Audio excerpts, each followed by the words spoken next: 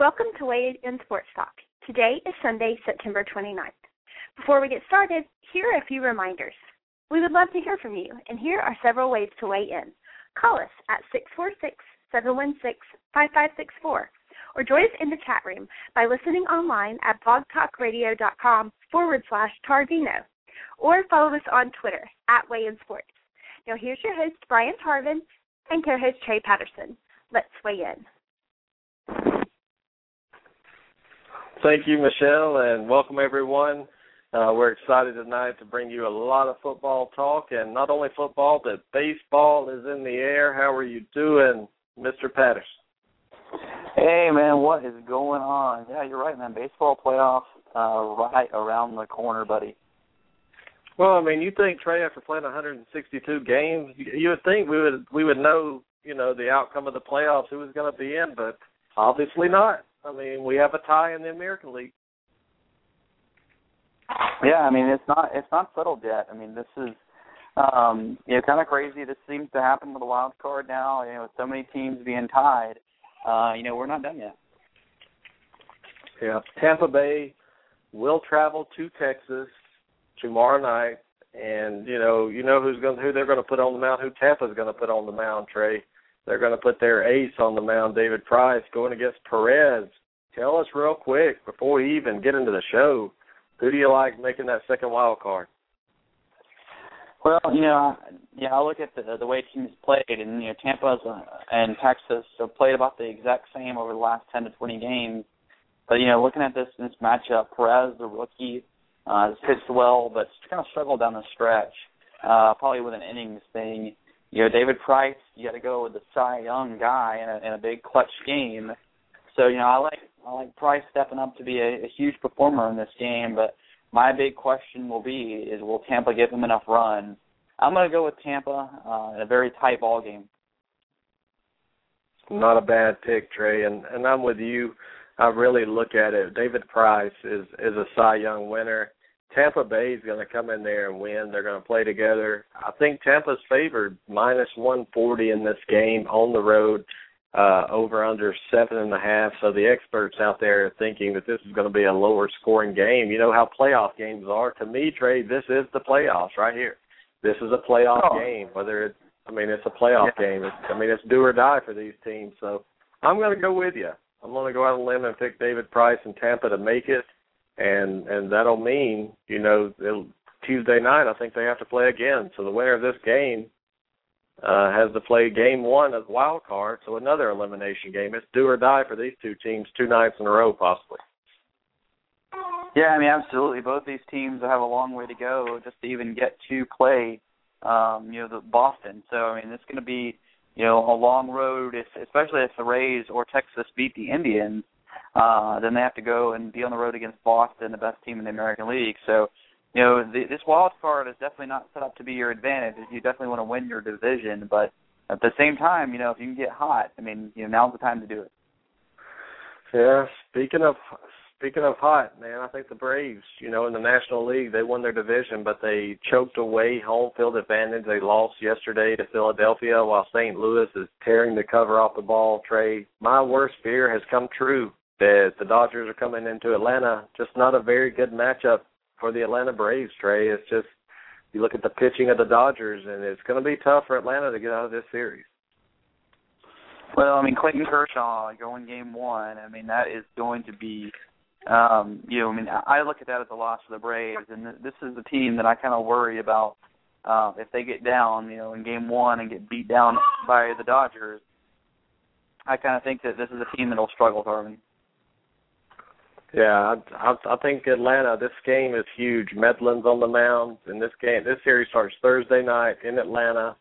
It will be on, I believe, TBS. So this is an important game. If they can somehow score enough runs to give Atlanta a win over Kershaw, if anybody can do it, Trey, the Atlanta Braves at home, I think they can rally something. Because one thing you have to know about the Braves, they will strike out a lot, but they can hurt you with the long ball. So at any time you get a runner or two on, Trey, it could be a 3-run swing just like that. So I think Atlanta has to be able to hit the long ball in this series and not strike out as much. I think they can beat Kershaw in game one. Well, I'm not as optimistic about you as beating Kershaw. I think Kershaw, look at the guy. A sub-2 ERA, and, for the season, we're talking about a guy who's been dealing 16 wins. He got no run support in the first half of the season, or he may have 25 wins. So, I look at this game, Tarvin, and I like a huge advantage for the Dodgers.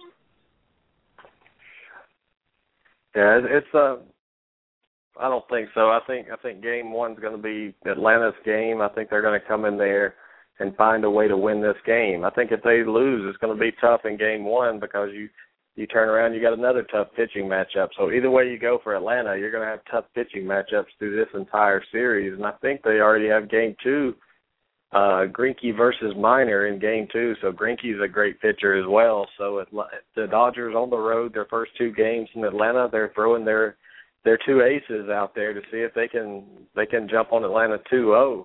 And Trey, if anybody can get down 0-2, looking at this pitching matchup, it is the Braves, really.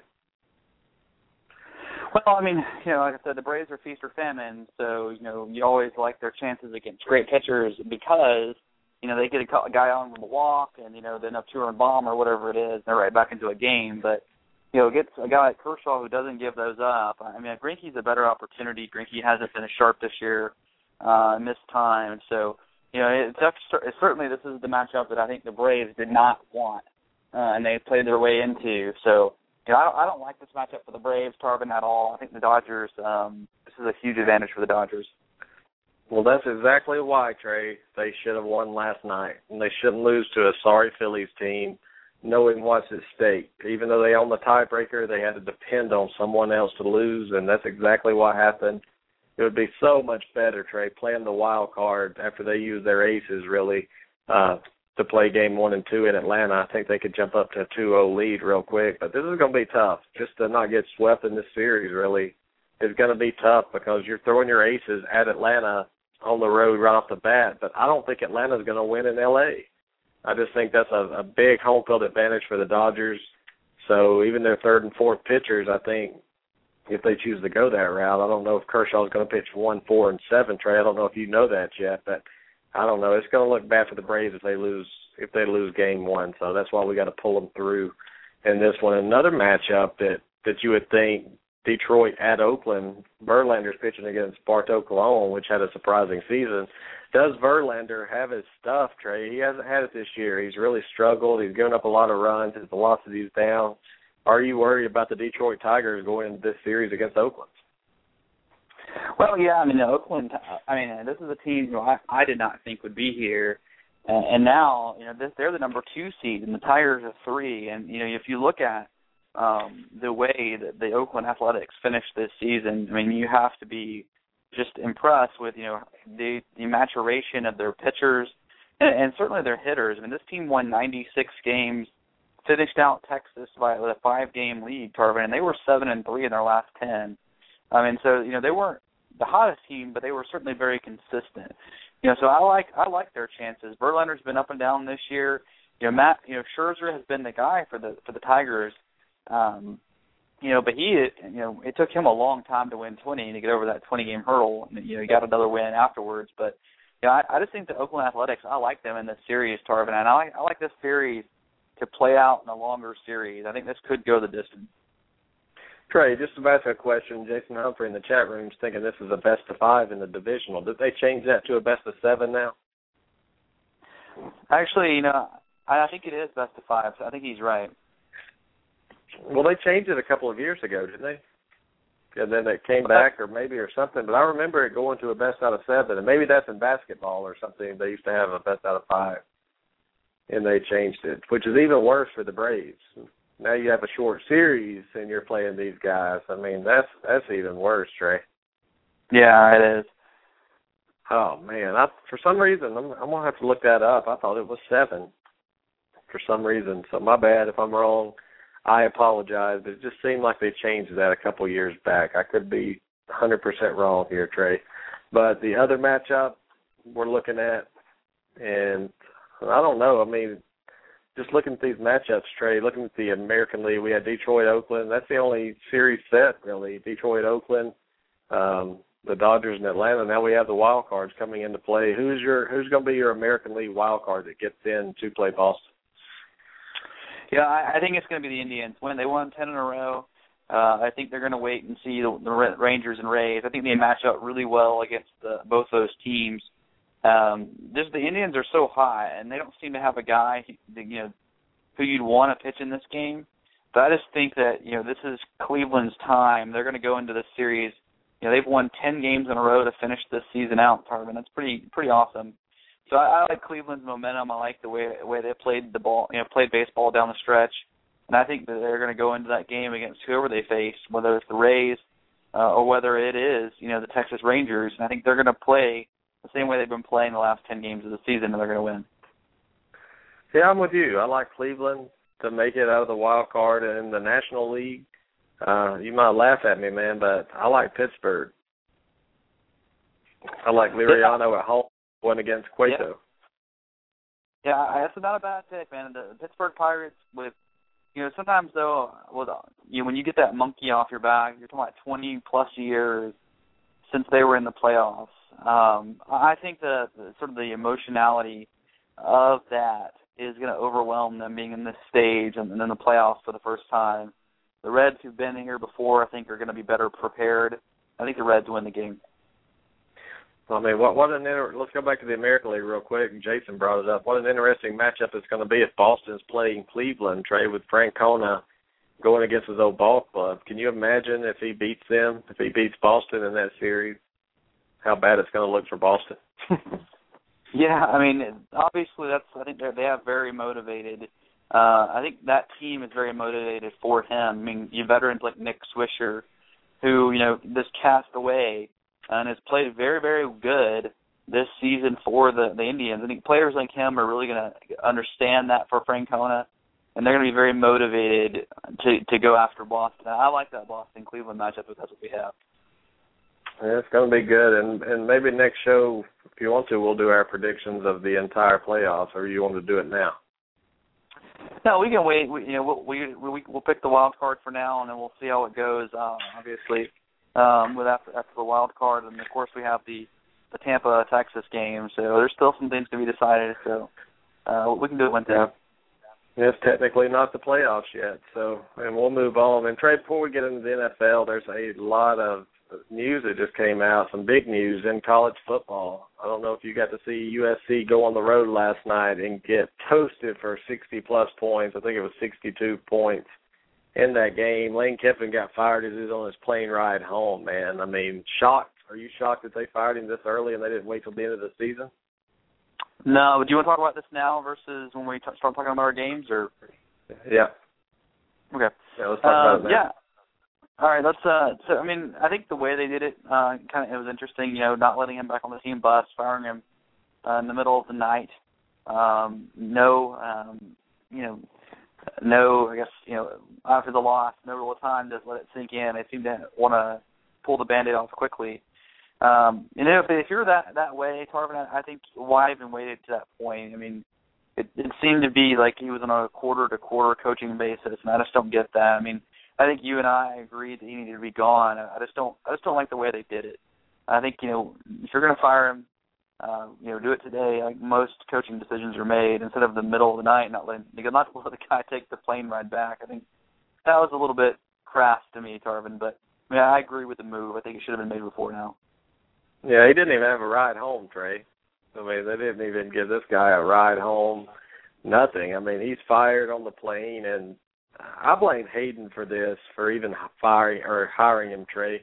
I mean, Hayden showed me that he doesn't know how to run a program, really. I think this is over his head. I think the guy, I mean, he's wishy-washy. And if you heard him in his interview, he was even saying, well, Lane tried to talk me out of it. He's a great recruiter and everything. So I just don't know if this guy knows what he's doing. I think that's one of the main problems, too. But if you're out there, you're USC, who are you going after as a coach? And somebody said they're not interviewing anybody until the end of the season. I think that would be bad for recruiting in a way if they didn't go ahead and try to get somebody. But who's out there right now that you would choose? Well, I mean, I think they may be looking after somebody who's still coaching, and they have to wait till the end of the season. So, I mean, that's part of the problem, I would assume. But I mean, I like the name Jack Del Rio, is former NFL coach who I think would fit very well at USC. His name's been mentioned. I've heard Jeff Fisher. I think that's not going to happen. And Jeff Fisher gets mentioned just about every big college program. In Auburn last year. I mean, you name it, Jeff Fisher's name seems to come up. I just don't see him leaving the Rams for a college gig. Now, maybe USC. I mean, I think for a guy like Jeff Fisher to leave the NFL, I think it would take one of the top four, USC, Texas, Alabama, type of program. So Tarvin, but I just don't. I don't know, man. I don't see him leaving for USC right now. So I mean, Jack Del Rio is the name I've heard that makes some sense. Charlie Strong out of Louisville is the name I've heard. So I don't know. Oh my God. I don't know if that's going to happen. He would certainly be a large upgrade, but if I'm Charlie Strong, I'm not buying into that at all. But so those are the names I'm hearing. I would guess we're going to see a college coach who's been in the pros, I would say, or excuse me, a pro coach who's been in the NFL who's going to come down. Well, I think Del Rio would be a disaster hire. If you saw what he did in Jacksonville, left that team in just total chaos and shambles. I mean, my God, Charlie Strong, he would get eaten alive in the NFL, I think. I'm sorry, in USC. I just don't think that's the right city for him, Trey. I think he would get eaten alive going into Southern California. I think you have to be very careful. What about Washington's coach, the Washington Huskies coach, Sarkisian? I think he may be one that they're looking at in a way. I mean, Pete Carroll's real high on him. He's shown he can win some big football games in a way.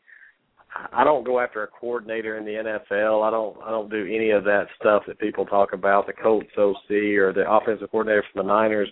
I go after a proven head coach or somebody young like Sarkisian, or I go after the NFL, or I go get a head coach or somebody in the NFL if I can.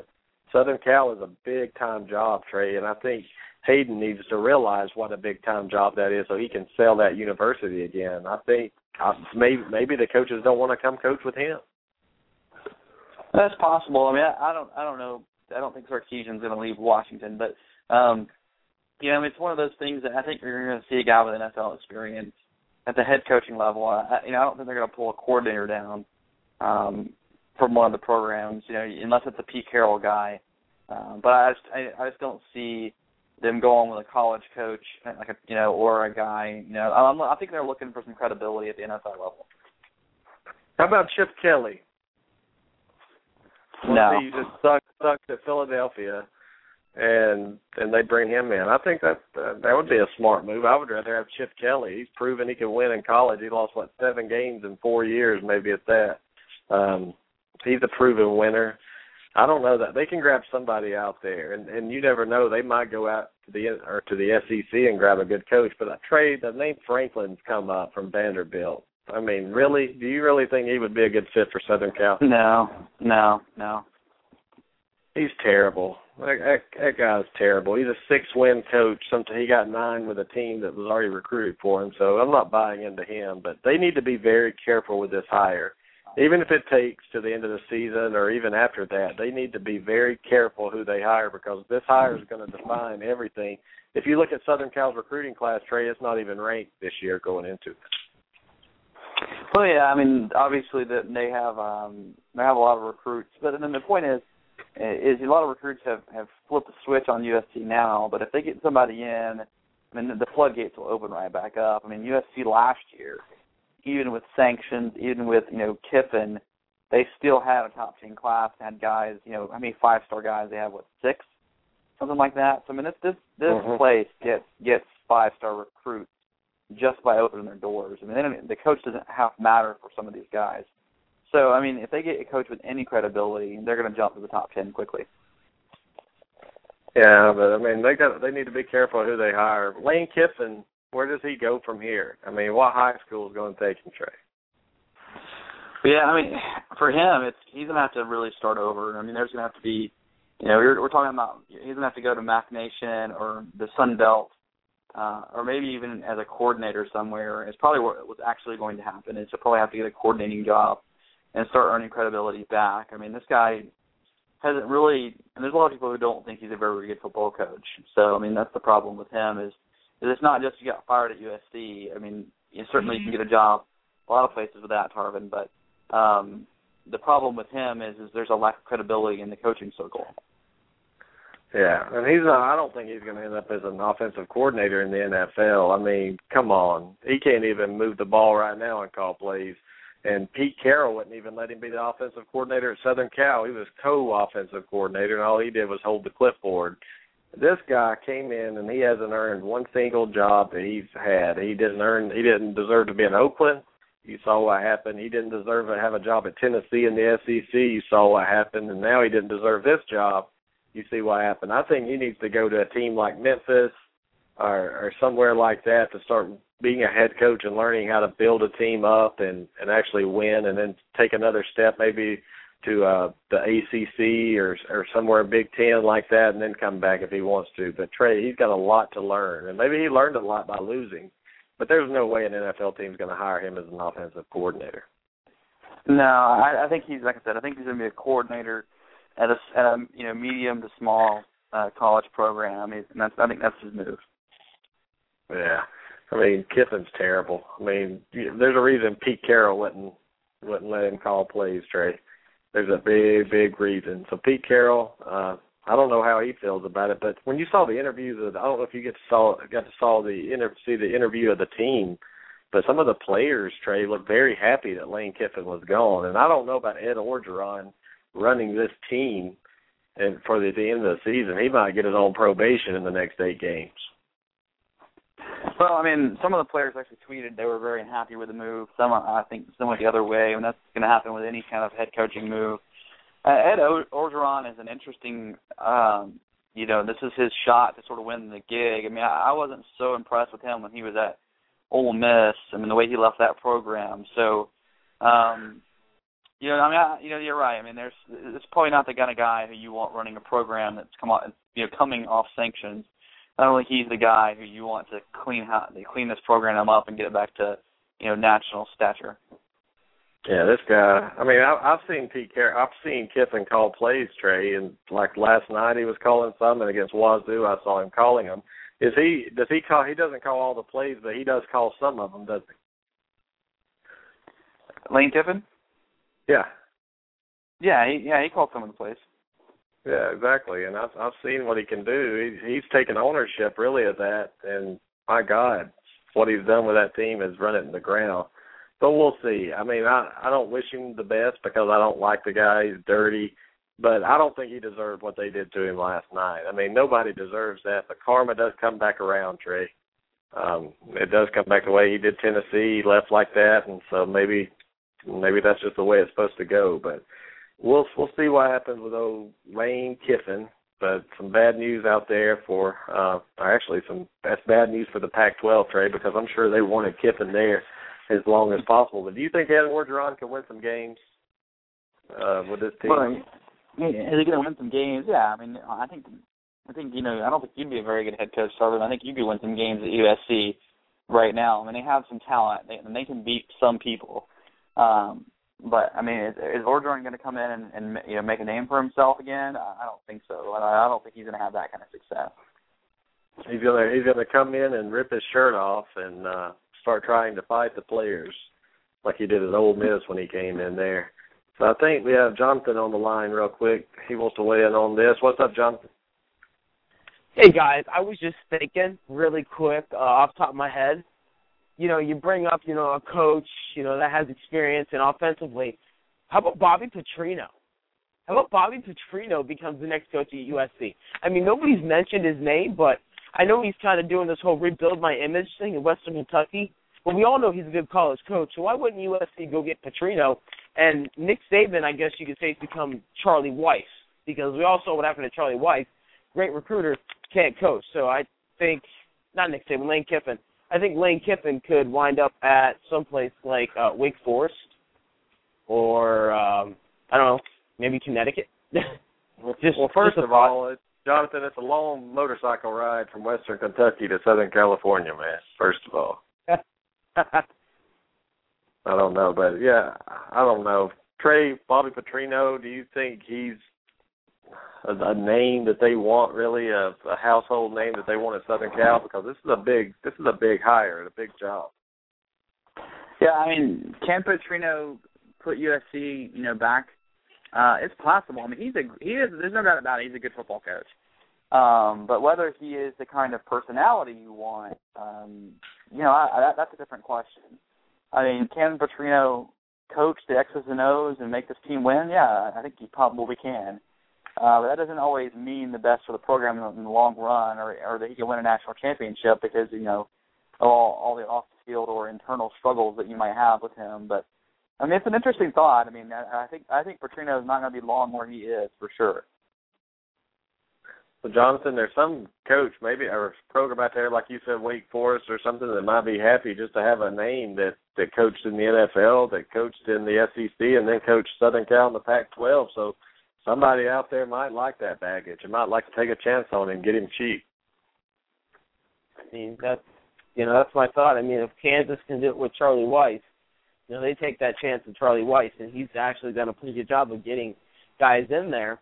Why not, see Lane Kiffin wind up at some small, forgotten school in a bigger conference, like Indiana, Purdue, these schools that nobody really pays attention to anymore and would like to get back to that national limelight. Maybe even Illinois. It looks like their coach has only been there, a year and 4 games, and they're already talking about firing him.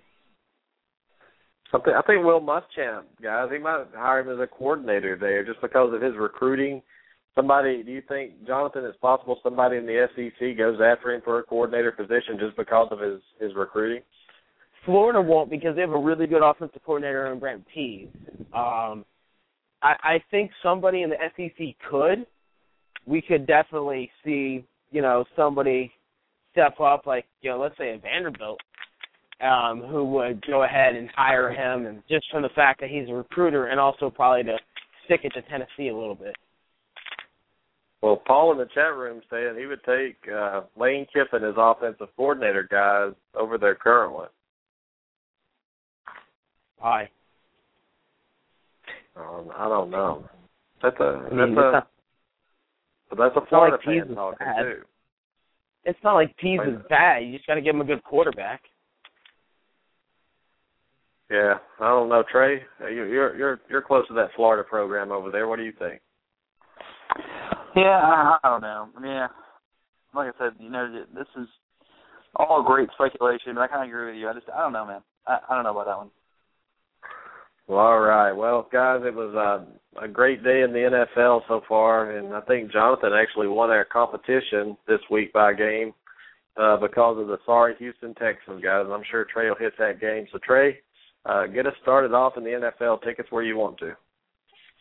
Well, we'll start with number 5, the Jets and the Titans, Starvin. This was, you and I picked the Titans, and the Titans, came out and dominated this game. I mean, I don't know what else to say. The Titans look like a very improved football team. The real question to me, and what is kind of scary about this game is, Jake Locker got taken out of the game after that big hit, and all the coach said after the game was he was taken straight to the hospital with a hip injury, and that's all they know. I mean, it's pretty scary stuff, man. They don't know much right now, and the guy got taken straight to the hospital. So, I'm hoping Jake Locker is okay because that sounds pretty serious. Well, the only thing I'll say about this game is Geno Smith didn't look terrible. Hold on, guys. Go ahead, Trey. So, I mean, Jonathan, are you still with us? Yes, I am. So what do you think? Have you heard anything on the Jake Locker situation other than the coach coming out and saying that? I haven't gotten any further injury updates on the the Jake Locker situation. It's obviously an unfortunate incident as he was having a phenomenal game. If it's just his hip, hopefully he's able to come back soon, but being carted off the field just kind of makes me think it might be a little more than his hip. Yeah, I mean, that's the problem. Especially, Jonathan, I don't know if the Tennessee Titans, who are really having almost a comeback type playoff year, I mean, this football team looks improved, but without Jake Locker and his progression at quarterback, I seriously doubt they would have much of a shot at the postseason, without him. I agree. I mean, they would really need Chris Johnson to step up and have a season like Peterson did last year for that to happen, because I don't know if Ryan Fitzpatrick is the answer in Tennessee. Even though Monteith didn't do a bad job at Buffalo, he just doesn't seem like a playoff quarterback. And Jake Walker was Tennessee's first-round pick, so you'd hate to see, just from Tennessee, a former first-round pick that they've invested so much in to go down and possibly hinder his progression that he's gone through this year. Yeah. So, I mean, that was the Titans. Good win for the Titans. They're going to 3-1. The next game, Jonathan, and we'll wait to see if Tarvin comes back, but I got to tell you, Tarvin and I picked the Lions in this game against the Bears, and tell me about Jake Cutler's he fell apart in this game. You know, Jay Cutler had a rough outing today. You know, and I expected the Lions to beat the Bears, as I did pick in our pick'em, because it was in the Dome. But I did not expect Cutler to come out and give us the just horrendous play he did today. I don't understand what happened, if it's something mental, if it was something physical. It didn't look like he had any ailments, but my gosh, I mean, when you have Brandon Marshall and Alshon Jeffrey and Martellus Bennett, you know, and Matt Forte, you just cannot, the Bears cannot afford for Cutler to have lapses like he did. Yeah, I think it came down to the pressure. I mean, you look at what the Lions were able to do. I mean, you had, Ndamukong Suh with 2 sacks. I mean, this guy got back into relevancy. You had, I think, 2 more sacks in the game. They sacked him 3 or 4 more. I mean, this guy was basically running for his life. And a couple of the picks, and there's often times where you can say, well, we're not talking about, the problems with the quarterback. You don't always see when a receiver runs a bad route, or you don't see that kind of stuff. But in these 3 interceptions that he had today, I mean, they were some really forced. I mean, you saw him throwing the double coverage. You saw him throw off his back foot. You saw on 3rd and 19 when he threw the ball, up for the grabs. I mean, he seemed to be really pressing because they got down so fast. I mean, it turned out to be an 8-point loss, so it didn't look as bad as it was at one point. But I really think that Cutler pressed, especially when it came down to, when they got down early in the first, we're talking about the first half of the football game. He really didn't need to press because, I mean, the Bears can score so fast. And they showed that in the fourth quarter when they outscored the Lions 16-3. So, Jonathan, I look at this game, and I think in the game film, I think Cutler's going to have to sit down and go, okay, this is, if I had not pressed as much as I did in the second quarter, this could be a win for us in the fourth quarter, and nobody's talking about this. I agree, and I really think the Bears' defense needs to take a long, hard look at themselves and figure out what went wrong today against the run, because they've been a really stingy run defense. I know they played Pittsburgh the week before, so it's not really saying much about the run defense. But they've been really tough against the run this year prior to this game. Reggie Bush kind of ran wild. Chicago needs to figure out how to solve that problem before it starts to really, compound and just become ugly. Just the Bears need their defense to get to the playoffs. That's how the NFC is going to be won this year. It's who has the better defense when it comes to playoff time. Yeah, and Carver, I don't know if you're back, but I'll go ahead and tell you, Jonathan, I'll tell you, I'm officially putting Reggie Bush back on the Trey was wrong list, because I didn't think this guy was going to be all that great for the Lions, but man, he has been good, Tarvin. Yeah, I mean, he's the reason they won the game today. I mean, I think that's the difference. Chicago's playing Detroit for the first time with a Reggie Bush, and you have to game plan totally different. Now you have some problems at receiver. Now you have this running back that can catch the ball out of the backfield and make plays in space. And, man, Stafford is a very happy camper right now having Reggie Bush on that team. Detroit is a serious playoff contender right now if they can stay healthy and play disciplined football. Hey, Nick Fairley even got a touchdown, the former Auburn great. Yeah, that he did. Tarvin, so, I mean, I don't know what else you want to say about that one. I think that kind of wraps up the Lions. Great win for the Lions. They're now 3-1.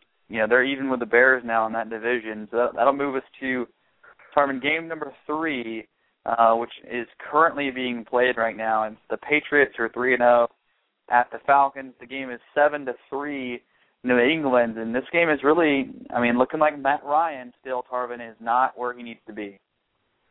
Yeah, I mean, New England, coming into the game, they played 3 bad quarterbacks, probably 3 of the worst quarterbacks in the NFL.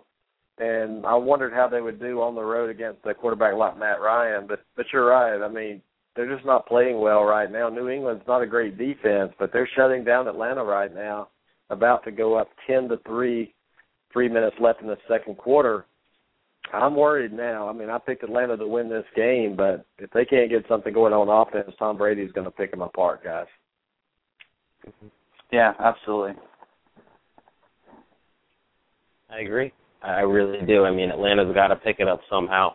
Matt Ryan seems like he's forcing throws tonight, and he can't do that. He's got two really good receivers in Roddy and Julio, and he's got one of the best tight ends ever in Tony Gonzalez. He just needs to find him and hit him. You know, I mean, this New England can't double cover everybody, so he's going to get man-to-man on one of them. Yep, Matt, he's going to earn his paycheck tonight. I mean, if the Atlanta Falcons lose this game, and I know New Orleans is going to win tomorrow night, they're going to be 3 games out already in that division. I don't think the Atlanta Falcons will come back from a 1-3 start. These guys have to have a bounce-back game tonight, and they have to rally in the second half and beat the Patriots. I mean, there's no excuses in this game. You're a favorite at home. You're playing a team without a lot of their weapons, and you're losing. I mean, there's no excuse for this. Mm-hmm. Yeah, absolutely. So, Tarvin, the other game that we'll talk about, because the Dolphins and the Saints, our number one game, is obviously Monday night. But let's talk about this Houston debacle against Seattle, Tarvin. I know you were doing some live talk on our message board about this game. I'll let you go first, Tarvin. I think you're a little more frustrated than many. No, I mean, it's just you see a team up 20-3, and you get outscored 20-0, you know, to end the game in the second half. I don't know. Seattle's just one of those teams that they don't quit. But Matt Schaub is the worst quarterback in the NFL, guys. This guy has no guts. He doesn't know how to throw a ball away. He doesn't know how to read a defense. I mean, he had 355 yards passing, 2 touchdowns and 2 interceptions. But I'm telling you, Seattle, the difference in this game was the pressure Seattle being able to put on them in the second half, and Russell Wilson being able to make plays with his feet. That's it. I mean, they choked. Russell Wilson didn't quit. Pete Carroll, coaches like that with a lot of energy. I just think they need a big change in Houston right now. Mm-hmm. Well, Jonathan, are you going to agree with the quarterback sort of breakdown that Tarvin had? You realize Houston fans started a bonfire with Matt Schaub jerseys after the game. I think that says enough right there. Matt Schaub is a joke. I've been saying the whole time that Houston needs to get rid of him. Atlanta obviously traded him for a reason. Matt Schaub cannot win when it matters most. Seattle is a team that can't quit, but Seattle is a very beatable team and should have lost today. I mean, Houston is somebody trying to explain to me what's wrong with Houston right now, because that is not the football team we saw last year that started, 13-1? This is pathetic. This is honestly pathetic. The Houston Texans are now a fringe playoff team, and what are they, third in their division? I mean, what a joke. Yeah, this was supposed to be their division, no questions asked. I mean, and now, looking at their schedule, Houston, about to remove themselves from the playoffs in the next few games if they don't find out how to play football. Arian Foster had a good game, but in crunch time, when you're up at home, you have to make throws. Did you see the throws, Trey? The reason I'm saying he's a terrible quarterback, did you see the throws he was making in the fourth quarter and overtime? Just his poor throws. Yeah, I mean, but here's the thing. If you watch this game, and it's easy to say that one pass was the difference in the game, but it really wasn't. And I understand that, quarterbacks are, and I agree with Jonathan. He's going to be the go to the game. There's no doubt about it. But I don't think it's deserved. I mean, I think that pass was atrocious. There's no doubt about it. He's going to go back on film. He's going to think, how could I have thrown that? No high school quarterback throws that ball. I mean, it's just an obvious pass that you let go. You're up by 7, 3rd and 4. You live in another day. You punt the ball and use some clock. That's just the way it goes, right? I mean, Matt Schaub is a seasoned enough veteran to know that. But there was some pretty atrocious plays in this game early on. You look at DeAndre Hopkins, and if you watch the game, the reverse that he missed, where he just totally missed the handoff. Matt Schaub had to take a 10-yard loss. There's a bunch of plays in this game that mattered like that. And you could even go into the overtime where they get the dumb penalty. They give them 15 yards and put Seattle in for the win for the kick. And there's a couple penalties like that in this game. There was one where they were driving down. They ended up getting a first down conversion off one of them. So my point is, Tarvin, is this team is playing sloppy, and it's not just Matt Schaub. Yeah, Matt Schaub played sloppily in the fourth quarter. I mean, throwing the pick, I think he was getting panicked with the whole tide of the game. But I mean, it's not just him. It seems to be more of an issue with the team as a whole. And I disagree. I think Arian Foster didn't have that great of a day. I mean, 27 times they handed him the rock, and they got 102 yards. Yeah, that's all right. But that's not what Arian Foster. His average of yards per carry is still way down. He's still not getting a whole lot of yards every time he touches the rock, and that's a problem. You look at Ben Tate, and the guy's 7 carries for 44 yards. So I think this problem may come down to an offensive coordinator and an offensive scheme, and then some coaching when you got to tell your guys, how to play in certain situations and how not to make stupid penalties.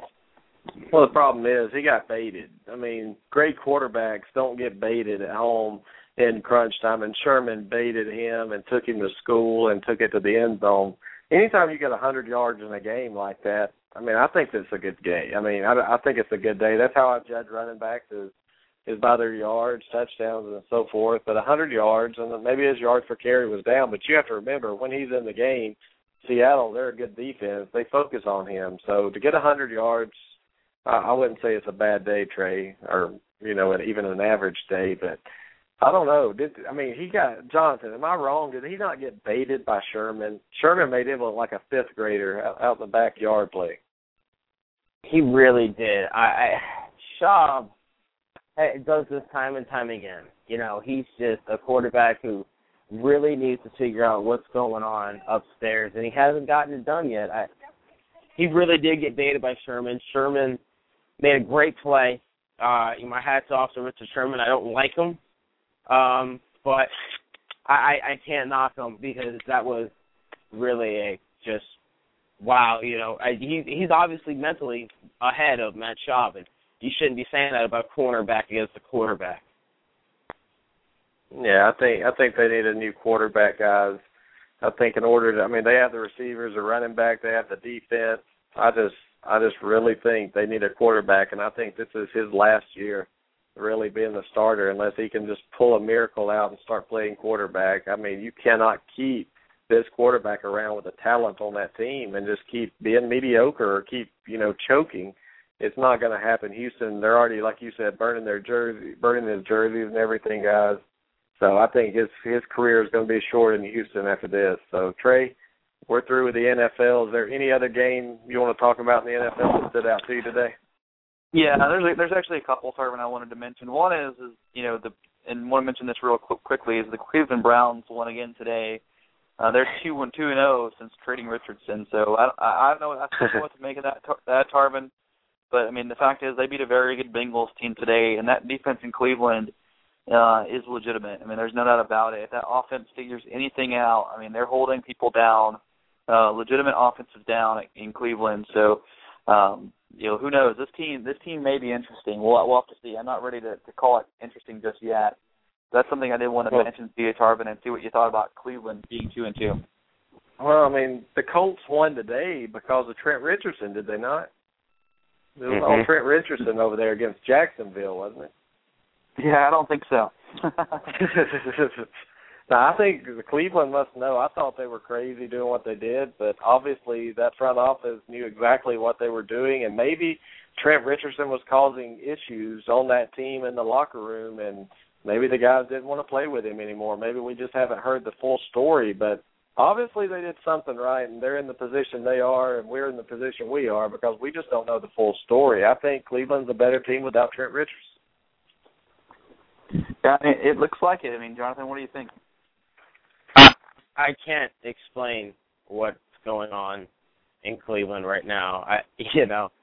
This team is just blowing my mind. If I'm not mistaken, they are in first place now since they hold the tiebreaker over Cincinnati. This is ridiculous. Cincinnati should have easily walked away with this, and yet Brian Hoyer, the fourth-string quarterback of the Patriots at one point, is now lighting it up for Cleveland. I just don't get it, guys. I really don't. And they have no running game.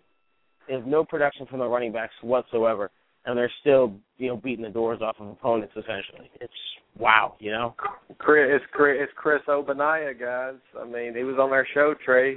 I mean, maybe he can step it up and give Cleveland that running game they need. Well, it's funny, Tarvin. He actually has been way more involved with the trade. I mean, Chris was a guy who didn't get maybe a carry every five or so games. He got 5 carries today. He got a touchdown late in the game. I mean, so it maybe the talent that has been evaluated there by Coach Chud. Maybe the reason is they looked at him and thought we have a better running back than that we're kind of stashing away on the depth chart. So I don't know. They signed Willis McGahee for a reason as well, but. It's interesting. This team is playing differently now, and beating the Bengals is a legitimate win. But the other game I wanted to mention to you, Tarvin, is that surprised me was Dallas went out and laid an egg against San Diego, which San Diego, Phillip Rivers threw for over 400 yards, had the highest completion percentage for a quarterback throwing for over 400 yards since I can't remember who it was since, but Jeff Garcia. But Tarvin, tell me about this defense for the Cowboys. I mean, Tony Romo on the offense was not the problem today. I mean, it's Dallas. I mean, they're a very inconsistent team, especially the way they looked against St. Louis. I mean, the guys looked great, and then I picked the Chargers beating the Cowboys, and it's just because of their inconsistency. I mean, it seems like to me Dallas abandons the run way too early in games, and all of a sudden they get behind, they start trying to throw. I think that's a big problem with them guys, and maybe I'm wrong. They had 92 yards rushing on 16 attempts, and I think that's a problem. That's a big problem to me, not being able to run the football and going away from it. You have Murray on that team. You should be able to run the ball. Am I wrong here saying they abandoned the run? No, you're right. No, yeah, that's exactly what I was trying to get to as well, and you kind of beat me to it. I was going to let you see what you had to say, but I think this team is imbalanced when it comes down to their offensive game plan. Romo's playing pretty good right now. You really can't complain on his play, but they lose again. You're right, very inconsistent. Tarvin, and the last thing I did want to mention, Tarvin, is better chance of going 0-16 this year, Jacksonville Jaguars or Tampa Bay Buccaneers? Jacksonville. Tampa Bay. Oh. I mean, I believe it or not, guys, I got a phone call at about 10:45 this morning from one of my buddies, and he goes, I have season tickets to the Bucs. I don't want to go to today's game. Would you like to go? I said, you know what? I have no rooting interest. I don't have anything planned today. I will gladly accept your free tickets and go to the Bucs game. The Bucs defense is really good. And I'm not just saying that because they held Arizona to 10. I'm saying if you watch them, this is a smart and disciplined defense. Mike Glennon made rookie mistakes, but they cannot run the football. Doug Martin had 27 carries for 45 yards. That's pitiful. I mean, this is not a good Tampa Bay Buccaneer team. I am not impressed with this team. And the new rallying cry in Tampa Bay is 0-16, yes, we can. Yeah. Why I mean, I just don't understand how they were favored in this game, guys. And we talked about that the other night, I think. Tampa Bay was favored 2.5, 3 points in this game. And I just don't see with a new quarterback and everything, even playing Arizona, how they were favored. But they were winning 10-0, and they choked. And, Trey, I know that was your game, but let's talk about Flacco and Baltimore a minute. I mean, the way they looked against Houston last week, the way they dominated, and they came out and laid an egg. Flacco, your boy, with 5 interceptions, Trey. What's your thoughts on that?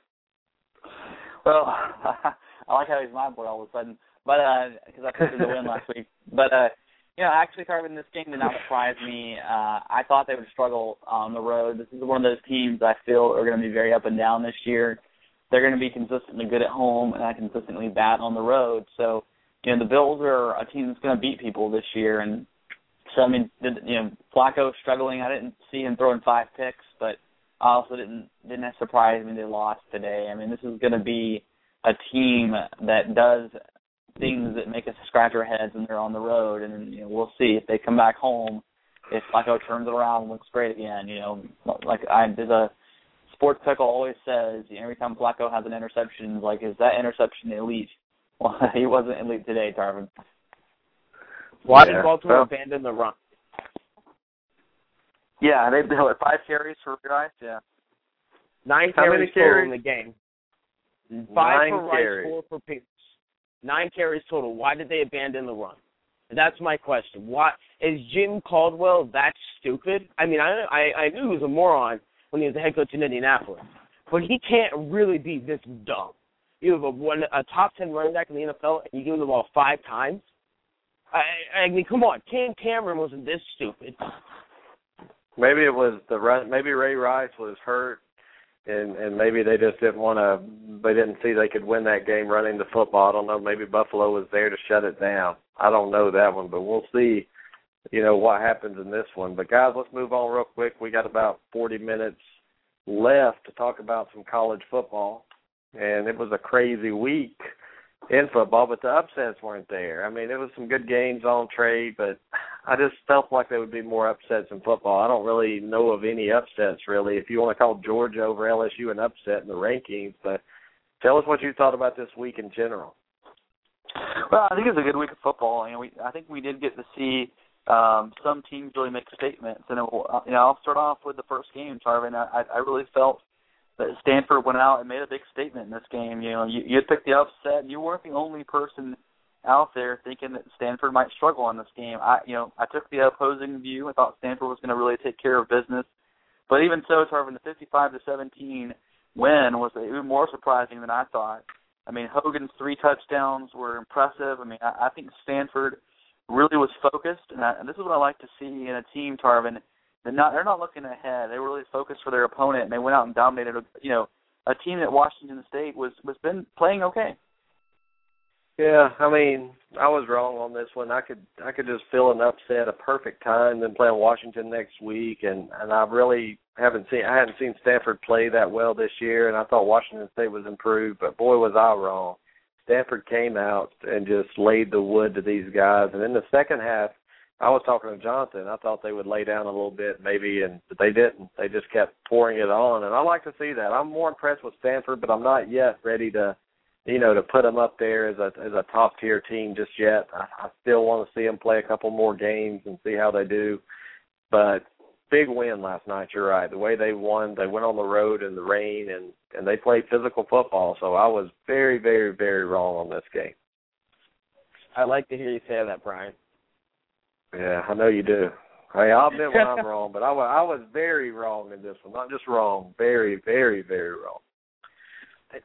Stanford's defense really impressed me, to be honest. That was the most impressive thing about what I saw in that game was they really came to play, and they looked a lot better than they did the first couple of weeks. Yeah. Yeah, they got back to business, Tarvin, and I think this Stanford team is going to be we're going to have a David and Goliath matchup coming pretty soon. I think Stanford's going to take care of business until they get to Oregon, but we'll see. But Tarvin, that'll lead us on to the ACC battle on Thursday night. The Georgia Tech, who I think we all picked to win this game, and Virginia Tech came out and won. I saw a lot of people talking about this game on Thursday night, saying that Virginia Tech was very impressive. They're back. I'll tell you, Tarvin, first of all, I don't think that's true. Logan Thomas did have a touchdown rushing and touchdown passing. That's just all well and good. But they still scored 17 points, and Logan Thomas, to me, watching him, Tarvin, did not look all that great. I mean, he's a guy who was, better, 19 or 25. So, I mean, a lot more completions than I've seen in recent weeks. But still not the guy I'm sold on yet, Tarvin. And then good on Virginia Tech for this win. I think this was a surprise for me, but I'm still not sold on Virginia Tech. Yeah, I'm not either. This was Georgia Tech being Georgia Tech, choking in a game that they should have won. And, I mean, the first 2 games you picked on the schedule, Trey, I lost. That's the only 2 games I lost out of the 10. So it's kind of painful for me to talk about these 2. But it's just hard to predict these ACC games sometimes. And Virginia Tech, we know for sure they have a good defense, but the problem is, to me, is their offense. I'm not sold on them either. They're 3-1 right now, but they're not as good as that 3-1 record, Trey. No, I don't think so either. And Tarvin, I'll just move us on to our next game, which is the Washington Huskies and the Arizona. This game, Washington really played really well. I mean, Sankey set the school record in this win over Arizona. I don't know if 40 carries, for 161 yards for Bishop Sankey in this game, Tarvin. He looks like a legitimate running back. I really liked what he did in this game. Tarvin, what did you think about Washington's performance today, on Saturday? Well, it was what I expected really out of them. They took care of business, won by 18 points. They were favored 9.5. I didn't see them really looking ahead to Stanford, and they were at home, and they just took care of business. That's what I'll say. That's going to be a great matchup next weekend, Washington and Stanford. I don't know if Washington can beat them right now, but it's going to be a great challenge. Yeah, I agree with you, Tarvin. I think it's going to be a good game, but we'll move on to our game. Tarvin, tell me if this one surprised you. This was a wet game. A lot of rain in this game. A&M came in, and to me, this was a little closer than I think a lot of people in A&M wanted it to be, Tarvin. Texas A&M came in there, and it was a very close game at first, for the first few quarters, and they pulled away in the second half. But, man, all this showed me even more was Texas A&M has zero defense, Trey. Yeah. Manziel, 23 of 30 for 261, 2 touchdowns. He had 59 yards on the ground. Still a great performance from Manziel. They get the win 45-33. But, again, Tarvin, I know I keep talking about Alex Collins, the true freshman running back for Arkansas. He had 116 yards and a touchdown. I really want to watch what he does by the end of the year. This guy's been putting up 100-yard games every week. He's going to be something special for Arkansas when they actually get good. So just keep an eye on him. I think he's going to be the real deal out of Arkansas, and he may be the kind of running back that they've been looking for a while. He is. He is that running back, and he can run physical. He can fly. They hit a home run with this freshman, so it's rare that you see Arkansas hit a home run like this, but this guy is the future for them, so they're going to build around him. They're going to try to win the SEC West.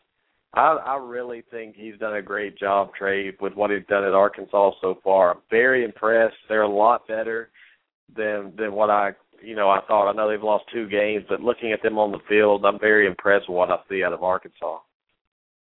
Well, you're seeing improvement. There's no doubt about it. You are seeing a team that is a lot better than they have been. Last year they were giving up by this point. They're still fighting. They were fighting in this game against a really good, Texas A&M offense. They didn't have the offense to keep up. Obviously Texas A&M's defense is horrid, but what you saw in this game was a different Arkansas backbone for sure. Yeah, it was interesting, but no surprise in the score. They won by a couple of touchdowns around in that. That was the point where they didn't cover, but they won. But Arkansas, to me, like I said, they impressed me in that game. And, Tarvin, I don't know how much you want to touch on the USC score. That's our next game, but, I'll tell you, 62-41 was crazy. 62 points. It still surprises me, even now, Tarvin, that Arizona State put up 62. So we talked about that. Anything else you want to mention about the Lane Kiffin left USC team? No, well, he lost his offense, and then he lost his defense, so he had to lose his job. So that's it. That's an embarrassment to the program, giving up 62 points to a team like Arizona State. I know they're ranked guys, but they're not good. They pulled off a Houdini. The referee screwed Wisconsin in that game, like we talked about earlier. I don't know. Arizona State's not that great of a football team to score 62 or whatever it was on them. That's just very embarrassing. Yeah. And so, Tarvin, that brings me to the game I really wanted to get to you at. South Carolina went to UCF and just about lost this game. If it wasn't for a 14-point third quarter, this would be the game I think everybody would be talking about. But South Carolina squeaked by 28-25. What are your takeaways from this game? Obviously, Connor Shaw got hurt early on, which affected the outcome, but they still gave up 25 points to the Knights. Well, I don't think this game was as close as the score. South Carolina was up 28-10, and kind of went back and gave up a couple of touchdowns late in the game, but they won the game. And the problem I had with this game was South Carolina, they tried to be cute in the first half, and they didn't run the ball physically. Well, at halftime they came out and ran the ball down Central Florida's throat, used that size and power to bully them, really, and that's exactly what worked. I don't know Spurrier what he was doing first. Maybe he was trying to wear him down to get to that point, but they almost put up 500 yards and 225 on the ground. Just a lot of balance from South Carolina. Central Florida, I don't think, has the depth, really, to play with a team like South Carolina, but very impressed with Central Florida, though. You know, their crowd turned out, and they fall hard. Yes, actually, absolutely. I was impressed with them. They actually were leading a little bit early in this game and looked good, and they made a very valiant comeback there at the end, losing by 3. So, Tarvin, moving on to our next game, Oklahoma went into Notre Dame and pulled off what I think some people were surprised with, but not you and I. No, I mean, Notre Dame played within 2 touchdowns. That's about where I thought they would get beat. Notre Dame is not a good football team right now. They're finally out of the polls. They're 2-2. They lost to Michigan, now Oklahoma. I mean, I just look at Oklahoma, and honestly, I'm not very impressed by them either after that game. I just don't like their offense, really. I don't think they're going to be able to beat a high-caliber team. Maybe in their conference they can, but are you sold on Oklahoma? Well, I mean, sold on Oklahoma, not really. There's, obviously Bell is a better quarterback, and I think he's made a difference in this offense. Clay's a pretty good running back. But they still gave up 21 points to what I think is a pretty bad Notre Dame offense. But, putting up 35 on a decent defense, I like to see that out of Oklahoma. Tarvin, with what happened to Oklahoma State, is Oklahoma now the clear favorite in the Big 12? I still think Oklahoma State can probably bounce back from that. That was the shocker of the day by far. I never saw that Oklahoma State West Virginia game coming at all, but I still think Oklahoma State's good enough. They have some talent. They can score points. I still think it's that they can still win this conference. I think Oklahoma's going to slip up for time or two, really. Yeah, I think this game kind of puts Oklahoma and what happened to Oklahoma State with West Virginia, and that's Clint Trinkett, the former FSU quarterback, was the one who led West Virginia in his first start to that victory. I know Jonathan probably has a little bit of chagrin with that one because he wasn't a big Clint Trinkett fan, but so that was a big shocker of the day, Oklahoma State losing. But the way Oklahoma performed, Tarvin, I look at them as now the favorite in the Big 12 for sure. They could be. Jonathan, do you think they're the favorite? I think Baylor is. I think Baylor should be, and I think they are the new Big 12 favorite. They are getting no respect from anybody. Baylor's going to beat Oklahoma this year, and after what I saw from Oklahoma State, a very dismal performance with West Virginia, Clint Trickett's not as good as he made him out to be, and he didn't even have that great of a game. Baylor's obviously obvious to me, is the clear-cut favorite of the Big 12 conference. I can't disagree with that, really. Looking at that Baylor offense, Trey, these guys are exploding, but I still have questions about their defense. Yeah, who has Baylor played on offense, really? They've been putting up great numbers, but they haven't done it against anybody that I'm impressed with yet. So, Baylor's great. I like some of their players. I think Seastruck's great. Their quarterback is sort of taking over from where some guys left off last year, but they still need to play somebody, Tarvin. We'll see what they do. They're a team that we're going to be talking about more as their schedule gets a little more difficult. But, certainly Baylor's on a bad answer right now. All right, well, take us on. Well, Tarvin, in this next game, I thought that Wallace could score on any defense, Tarvin. What happened with Wallace? He ran his mouth too much. And it didn't look like his coach or his offense helped him at all, really. Alabama shut them down running the football, and when they do that, it's just open season. Alabama's defense really stepped up last night, and it was because of Hugh Freeze's play calling. He had several chances to kick field goals and stay in the game, and he went for it on fourth down, put his team in a bad position. When you have 46 yards rushing on the road at Alabama, you're not going to win. You would think they would understand how to beat Alabama. You beat them vertical and you run the football, but they didn't do either of those. They kept trying to do 2-yard passes and try to create space. They couldn't do it. Alabama was there. Very impressed with Bama's defense, not so much their offense. Yeah, I mean, the defense seemed to really come around. I mean, they had an answer for Wallace. They had an answer for what Hugh Freeze. I mean, I agree with you completely, Tarvin. Hugh Freeze plays like a coach, and we talked about this last week, does he coach like a guy who's not supposed to be there? And he did. I think he coached like a guy who didn't think his team could win. He should have taken points. I agree with you on that one. You take the points. You act like you're there for a reason. And this team played scared, and I think it showed in the score. I mean, they could not come through when they really needed to for big third downs and big plays because I felt like they just weren't ready for the stage. Yeah, Trey, I just got a message that the people are trying to call in and they can't get through. You're not in the studio right now. I'm having a little delay in my studio right now trying to refresh it and see what's going on. Just wanted to put that out there. If you're trying to call in right now, I apologize. I can't see any callers in there besides us 3 right now. And I've gotten 2 messages on Facebook that there's people in the queue. So I'm going to work on that real quick.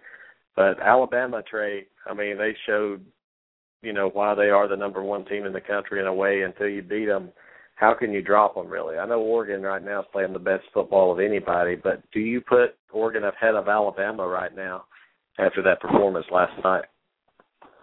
No, I mean, I still have Alabama 1. I mean, they're still playing, pretty good football. They're beating just about everybody by 25 points. I mean, they're not playing close games other than that Texas A&M game. I mean, they're beating these teams. I think people are, saying that, the world's coming to an end every time Bama, they try to figure out a way that they're struggling, but they're beating people pretty good, Tarvin.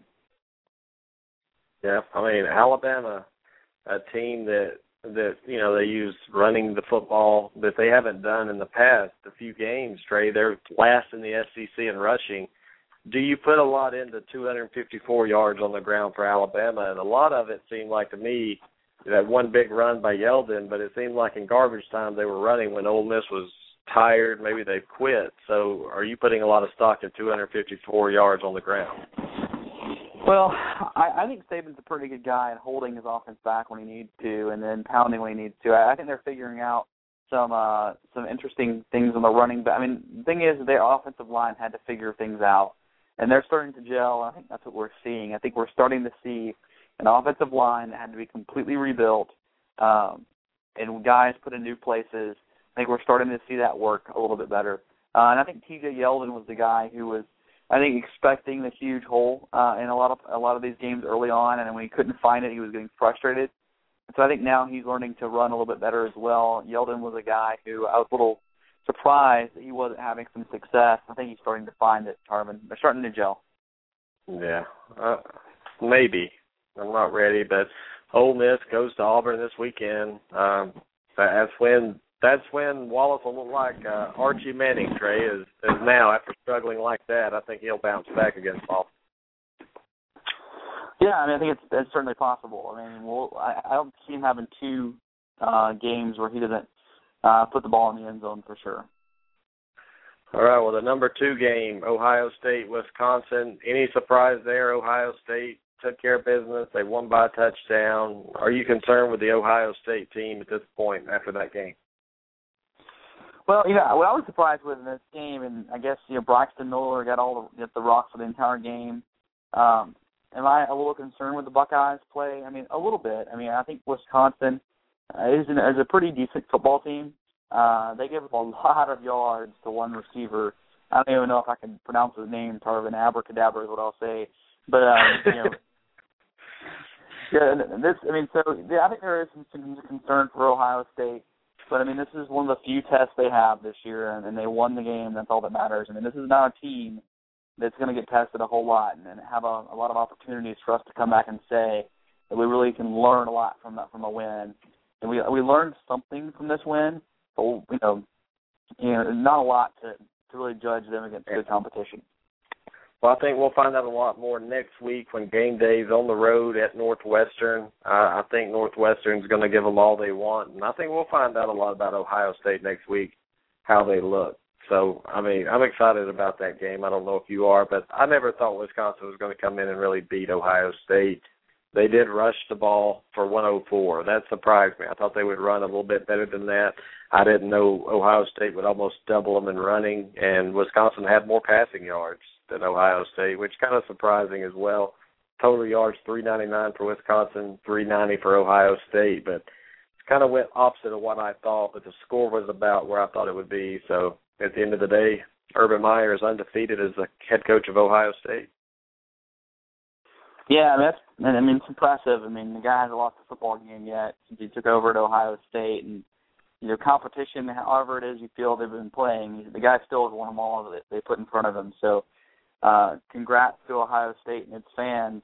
But Tarvin, the real game, and really the only game that I think people were talking about after college football ended, other than USC's coach getting axed in the parking lot, was this LSU-Georgia game, which is sort of an instant classic, Tarvin. This game did not, we're talking about living up to hype. This one certainly did. Nobody came out of this game wishing they saw more. I mean, 44-41. No more defense in the SEC, as it seems, but a lot of offense. Yeah, I mean, what a great thriller it was. I was impressed with Mettenberger. I was impressed with Murray. I was impressed with a lot of things except the defense, but sometimes, I mean, this day and age, the offenses are so much more ahead of the offenses and the defenses, in other conferences. Now it's finally caught up in the SEC. These offenses in the SEC are very good. These quarterbacks, this is a year where you see a lot of great senior, junior quarterbacks that have a lot of talent running, certain kind of spread offenses in a way. But Mettenberger, to me, he was what really shined to me yesterday in that entire game. Aaron Murray, he got the win. He should have gotten the win at home, but I'm very, very impressed with Mettenberger, Trey, on the road. Yeah, I mean, he looked pretty good. I mean, this was the game where we got to see if his maturation and if he was for real this year, and I think he is. The other thing about, players in this game was, Tarvin, what do you think about Gurley and him leaving this game? How much is that going to affect Georgia, and what have you heard about Gurley? Well, I mean, I saw him run off the field, actually, and I think he tweaked his ankle, and they didn't want to chance it. Maybe it looked like his ankle or his knee. I can't remember. It was an ankle sprain, but it's hard to get out there not 100%. But the way Aaron Murray was throwing the football and these receivers were wide open, maybe they didn't want to chance it. Maybe until they really needed him, maybe they were holding him out. But Aaron Murray had no problem picking that LSU secondary apart. We talked about it on the show the other night. Auburn exposed LSU's weakness on defense, and Georgia is a team that can really expose it. So if Auburn exposes you in Baton Rouge, then Georgia's going to definitely expose you in Athens. So Aaron Murray lit that secondary up, and it was really who got the ball last, Trey. The only problem is LSU didn't have a lot of time left. Yeah, I completely agree. I mean, in this game, I'm impressed with Georgia winning this football game. I mean, they legitimately played 3 top 10 teams, and they've won 2 of them. So, Tarvin, you got to look at Georgia, and they may be the best team in the SEC outside of Alabama. And you look at LSU, and you got to think, well, this team's pretty darn good too. So, this is one of those games where you learn that both Georgia and LSU are still very much in contention for the SEC crown. Yeah, I think Georgia's playing the best football right now in the SEC. I know they lost early to Clemson on the road at night. That could have gone either way, but Georgia is a very, very dangerous football team. Looking at their schedule, they play on the road next week at Tennessee, night game. I want to see how they play after a huge emotional win. I mean, you have people crying and Mark Richt crying, Aaron Murray. How do they play against a Tennessee team that came in with a win? They're 3-2 now. That's a big deal, Trey. Can they beat the teams they're supposed to beat? Looking at their schedule, Georgia should win their games, all of them. But that's why we get on the field and play it. Georgia looks like the favorite to end up in Atlanta. I'll put it that way. I had South Carolina when the season started. I'm no longer believing that anymore. Yeah. I mean, South Carolina, we'll see. But Tarvin, tell me about, I guess, now looking at after the games are up, who is your top 5? What's your reevaluation? Reevaluation is, I put it out today. I just want to make sure I have it right. I have Oregon as the number one team in the land right now, guys. I mean, I'm not looking at last year. I'm not looking at 2 years ago. I'm looking at right now what I see with my eyes. And Coach Lett's going to be with us in just a minute to talk about the Vols. But looking at it right now, I have Oregon number 1. I have Alabama 2. I have Clemson 3. I have Ohio State 4, and I have Georgia 5, guys. I mean, Georgia has moved up into the top 5. Even with one loss, I'll put them ahead of Florida State, Stanford, Louisville, teams like that, just because of the schedule they played. You have to reward them a little bit for playing South Carolina, Clemson, and LSU already, when most teams haven't even gotten a chance to play anybody. So, Trey, I hope it's not as, I hope yours is not much different. Well, I have Alabama number 1 still, so we're different there. I got Oregon and solidly number 2. Last time we did this, I did not have Clemson at number 3, but I do. I think that win against Georgia looks better and better. I agree with you. This Georgia football team is fantastic. So I have Clemson number 3. I think that's a solid pick. I got Stanford at 4, Tarvin. I have them higher than you. I know that you aren't sold on them yet. But I think that's going to be an epic showdown, so I have them at 4. Then I actually agree. I a little bit agree with you, Tarvin. I got Georgia at 5 right now, but I have a very close 5, and really over Louisville and Ohio State, who I can't pinpoint where I want to put them, but I have them at 6 and 7. So yeah, I have Georgia jumping up to 5 with the competition they've played. I agree with you. But after that, I got Ohio State, Louisville, but. Yeah, so Georgia, I have them in my top 5 as well, Herman. Well, I did put Texas A&M in my top 10. I put them at 10. Johnny Manziel, as long as he's on that field, those guys are probably going to win. So they lost to Alabama in an instant classic. So I have 1, 2, 3, 4 SEC teams in the top 10, and that's not a stretch right now. LSU's 8, in my opinion. I dropped them just a little bit because of their defense, but you can't really penalize a team going on the road to Georgia and losing the way they did. So LSU's still up there in my top 10, Trey. And Coach Lett's on the line. Before we get going, we're going to bring Coach Lett on and talk about the big win yesterday. How's it going, Coach? Doing well. How you guys doing tonight? Doing good. So tell us about the win yesterday. I know you guys got up real big yesterday, and South Alabama came back, and they're not a terrible football team, Coach. Those guys didn't quit. You got that right. They did not quit at all. We got up, I think it was 31-7 with 9 minutes left in the third quarter, and a couple plays here and there. Next thing you know, we have a ball game. Offensively, after we scored that 31st point, kind of stalled a little bit offensively, a couple of 3-and-outs, tip ball for a pick, just some kind of freakish plays that didn't go our way. And next thing you know, we have a ball game. But that was a good game. We needed a game like that to show our character, push the guys a little bit to the limit, and see our young guys play with the game on the line like that and have it come down to it. So it was a great learning experience. We're going to build off of it. Well, watching the game, and I did watch a lot of it, I mean, your guys are your guys maybe mentally exhausted a little bit with the schedule y'all played and the 2 road trips back-to-back, maybe coming home, getting up to an early lead? Do you think mentally you guys got out of the game a little bit? Well, Coach Jones brought up a good point, and especially when we're dealing with the younger kids, 18 to 22 age group. You play a 12-game schedule, and most teams you get up emotionally for about 6, 7 of them.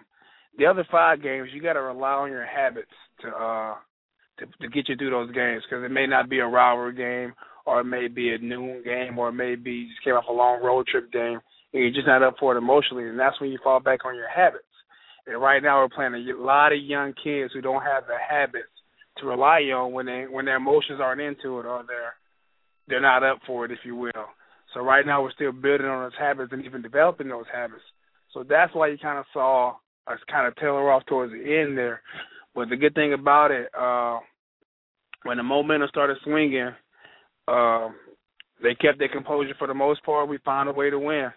That's huge for these young cats to have that happen, and it's also huge for Tennessee to start righting the ship. Yeah, well, what did Coach Jones have to say in the locker room after the game? I know it was. I mean, was he hard on the guys for almost letting one slip away, or was he encouraging to these younger guys? It's pretty encouraging. Anytime you win, it's great. Do not ever diminish your win. They have 85 guys. South Alabama has 85 guys on scholarship, just like we have 85 guys on scholarship. So do not diminish a win at all. Anytime you can win on Saturday, you take it. He was a little concerned with the mental preparation before the game in the locker room and pregame and stuff like things of that nature, make sure we were 100% locked in.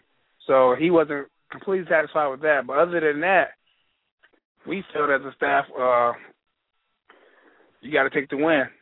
You got to take the W, be happy with it, learn from mistakes, and build on it. Because it's easier to learn from mistakes with a win than a loss. I totally agree, Trey. Hey, Coach, just want to add two things for you. One, tell us about Neal. I mean, he put up some big numbers in this game, 25 attempts for 169 yards rushing and a touchdown. You seem to have a lot of success running the football. Do you guys think that you're solving some of the things on offense? Think your guys are seeing some improvement that you like to see? Yes. Coach Gillespie, the running back, Coach, he's doing a phenomenal job. Each week we show our backs specific plays or cuts they missed. That was a 4-yard gain. That should have been a 12-yard gain and things like that. And Rajon and Marlon Lane have really took heed to that. And Rajon made some pretty good cuts for us.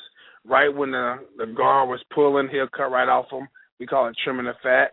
He trimmed right off the fat of the guard. So he's doing a phenomenal job finally seeing those cuts and making those plays.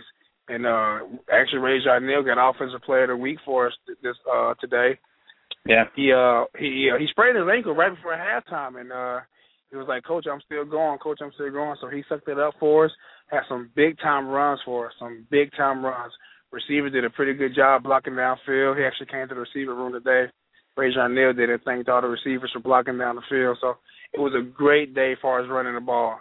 And like I said, back in the summertime, our old line is our heart of our team and the muscle of our team. So we're gonna get behind them and play some ball behind those big guys.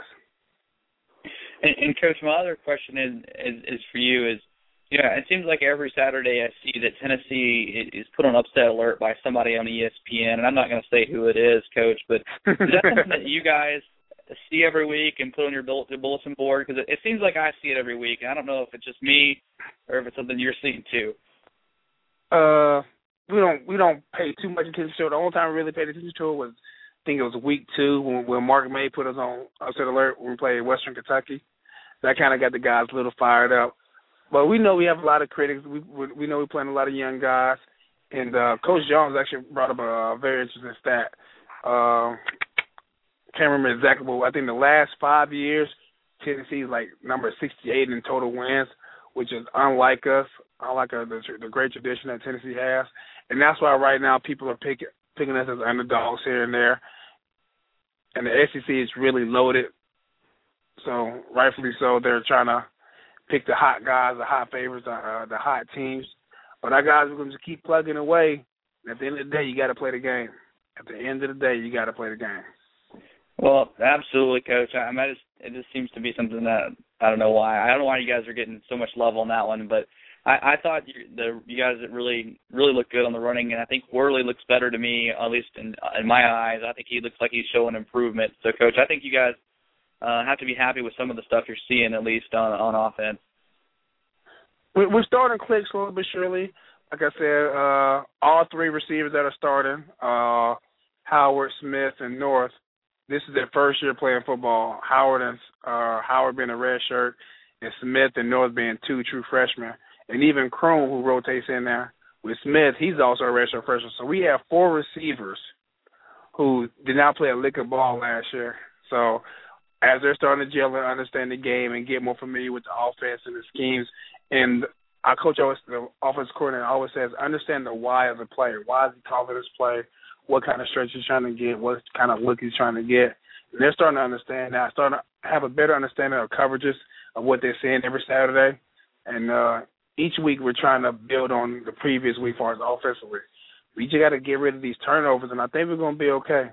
Worley gets a lot of flack for some of the turnovers, which is not his fault. 2 of them were completely right where the ball needed to be thrown. We just need to be there. So Worley's doing a pretty good job for us. He's a very smart kid, has a cannon of an arm. And offensively, we're going to just keep getting better every week and just try to find the plays that's clicking for us and get the ball over to our playmakers. Well, Coach, man, it's been a pleasure to have you on. But do me a favor this week when you go back to practice, tell the guys to please beat Georgia for us. Please. We would do our best. Georgia's a very, very impressive team. We just spent we've been watching them since 1 o'clock today, and they are very impressive on defense. And people forgot, I heard you guys talking about Georgia and LSU and the lack of defense that was in that game yesterday. You got to remember, there's like 6 or 7 guys playing on Sunday that was on Georgia's defense last year, so they just reloaded. There's 4 freshmen, true freshmen playing for Georgia right now on defense. So it's defense in the SEC, just some young defense, if you will. So they got some freakish guys out there. There's some 6'5" guys. They got some big guys out there. It's gonna be a good challenge for us. It's gonna be fun to see some big guys out there in the Neyland Stadium. 105 is gonna be out there. It's gonna be a great atmosphere, and we're looking forward to it. Well, hopefully we can see you Wednesday night. If you have time, please come on. Let's preview this game and tell Coach Jones and the team we said good luck here. I appreciate you guys. You have a wonderful night. You too, Coach. You too, Coach. Thanks. Well, you made a good point, Trey. I mean, LSU and Georgia, both you look at NFL, a lot of their players left and went to the NFL, so they are young. They're going to give up some points, especially when you have offenses as complex and as, just smart quarterbacks. They're going to make these freshmen look foolish in a way, but it just goes to show LSU and Georgia how good they're going to be in the next few years once these guys grow up. So, Trey, anything before we go? No, I just, we got playoff baseball, which is great. And then I was looking at the games for next week, Torvin. There's six or seven solid games that just glancing I already have in mind for our top 10. So that's not even trying to dig to find, good matchups, man. There's some good games next week, and I'm excited about next week already. I know Oregon and Colorado will be your number 1 game, Trey, so we'll go ahead and mark that down. But Paul wants to give a shout-out to Florida backup quarterback, or now starting quarterback, Tyler Murphy. He came in and set a Florida record for 13 consecutive completions. I never thought that would happen. I thought that was broken sometime when Steve Spurrier was the coach with Danny Werfel. I didn't think this kid held the record, Trey. Yeah, it's impressive. Yeah, it is. So the Gators had a big win yesterday on the road. They look better. If they can get it going, they're going to be scary with that defense. So we'll watch out for the Gators. Maybe that loss to Miami was just what the doctor ordered to get these guys going. And I'll tell you, Tarvin, Arkansas and Florida will be on my list. I'll go ahead and tell you that right now, Tarvin. Okay. We'll put them at number 11 in the top 10. That'll be a good game. And thanks, everybody, for joining us. We will be staff pick tonight at midnight, so make sure check us out. We've had a great show, and Wednesday night we're going to crank it up again. We got some baseball to talk about, too, Wednesday night. So make sure you join us. And Trey, great job as always. Thanks, Jonathan and Coach Lett for calling in. Everybody in the chat room, Paul, Jason, Bruce. I'm missing a couple, Brian Burgess, but we'll see you Wednesday night, guys. Jonathan, have a great week. See you guys.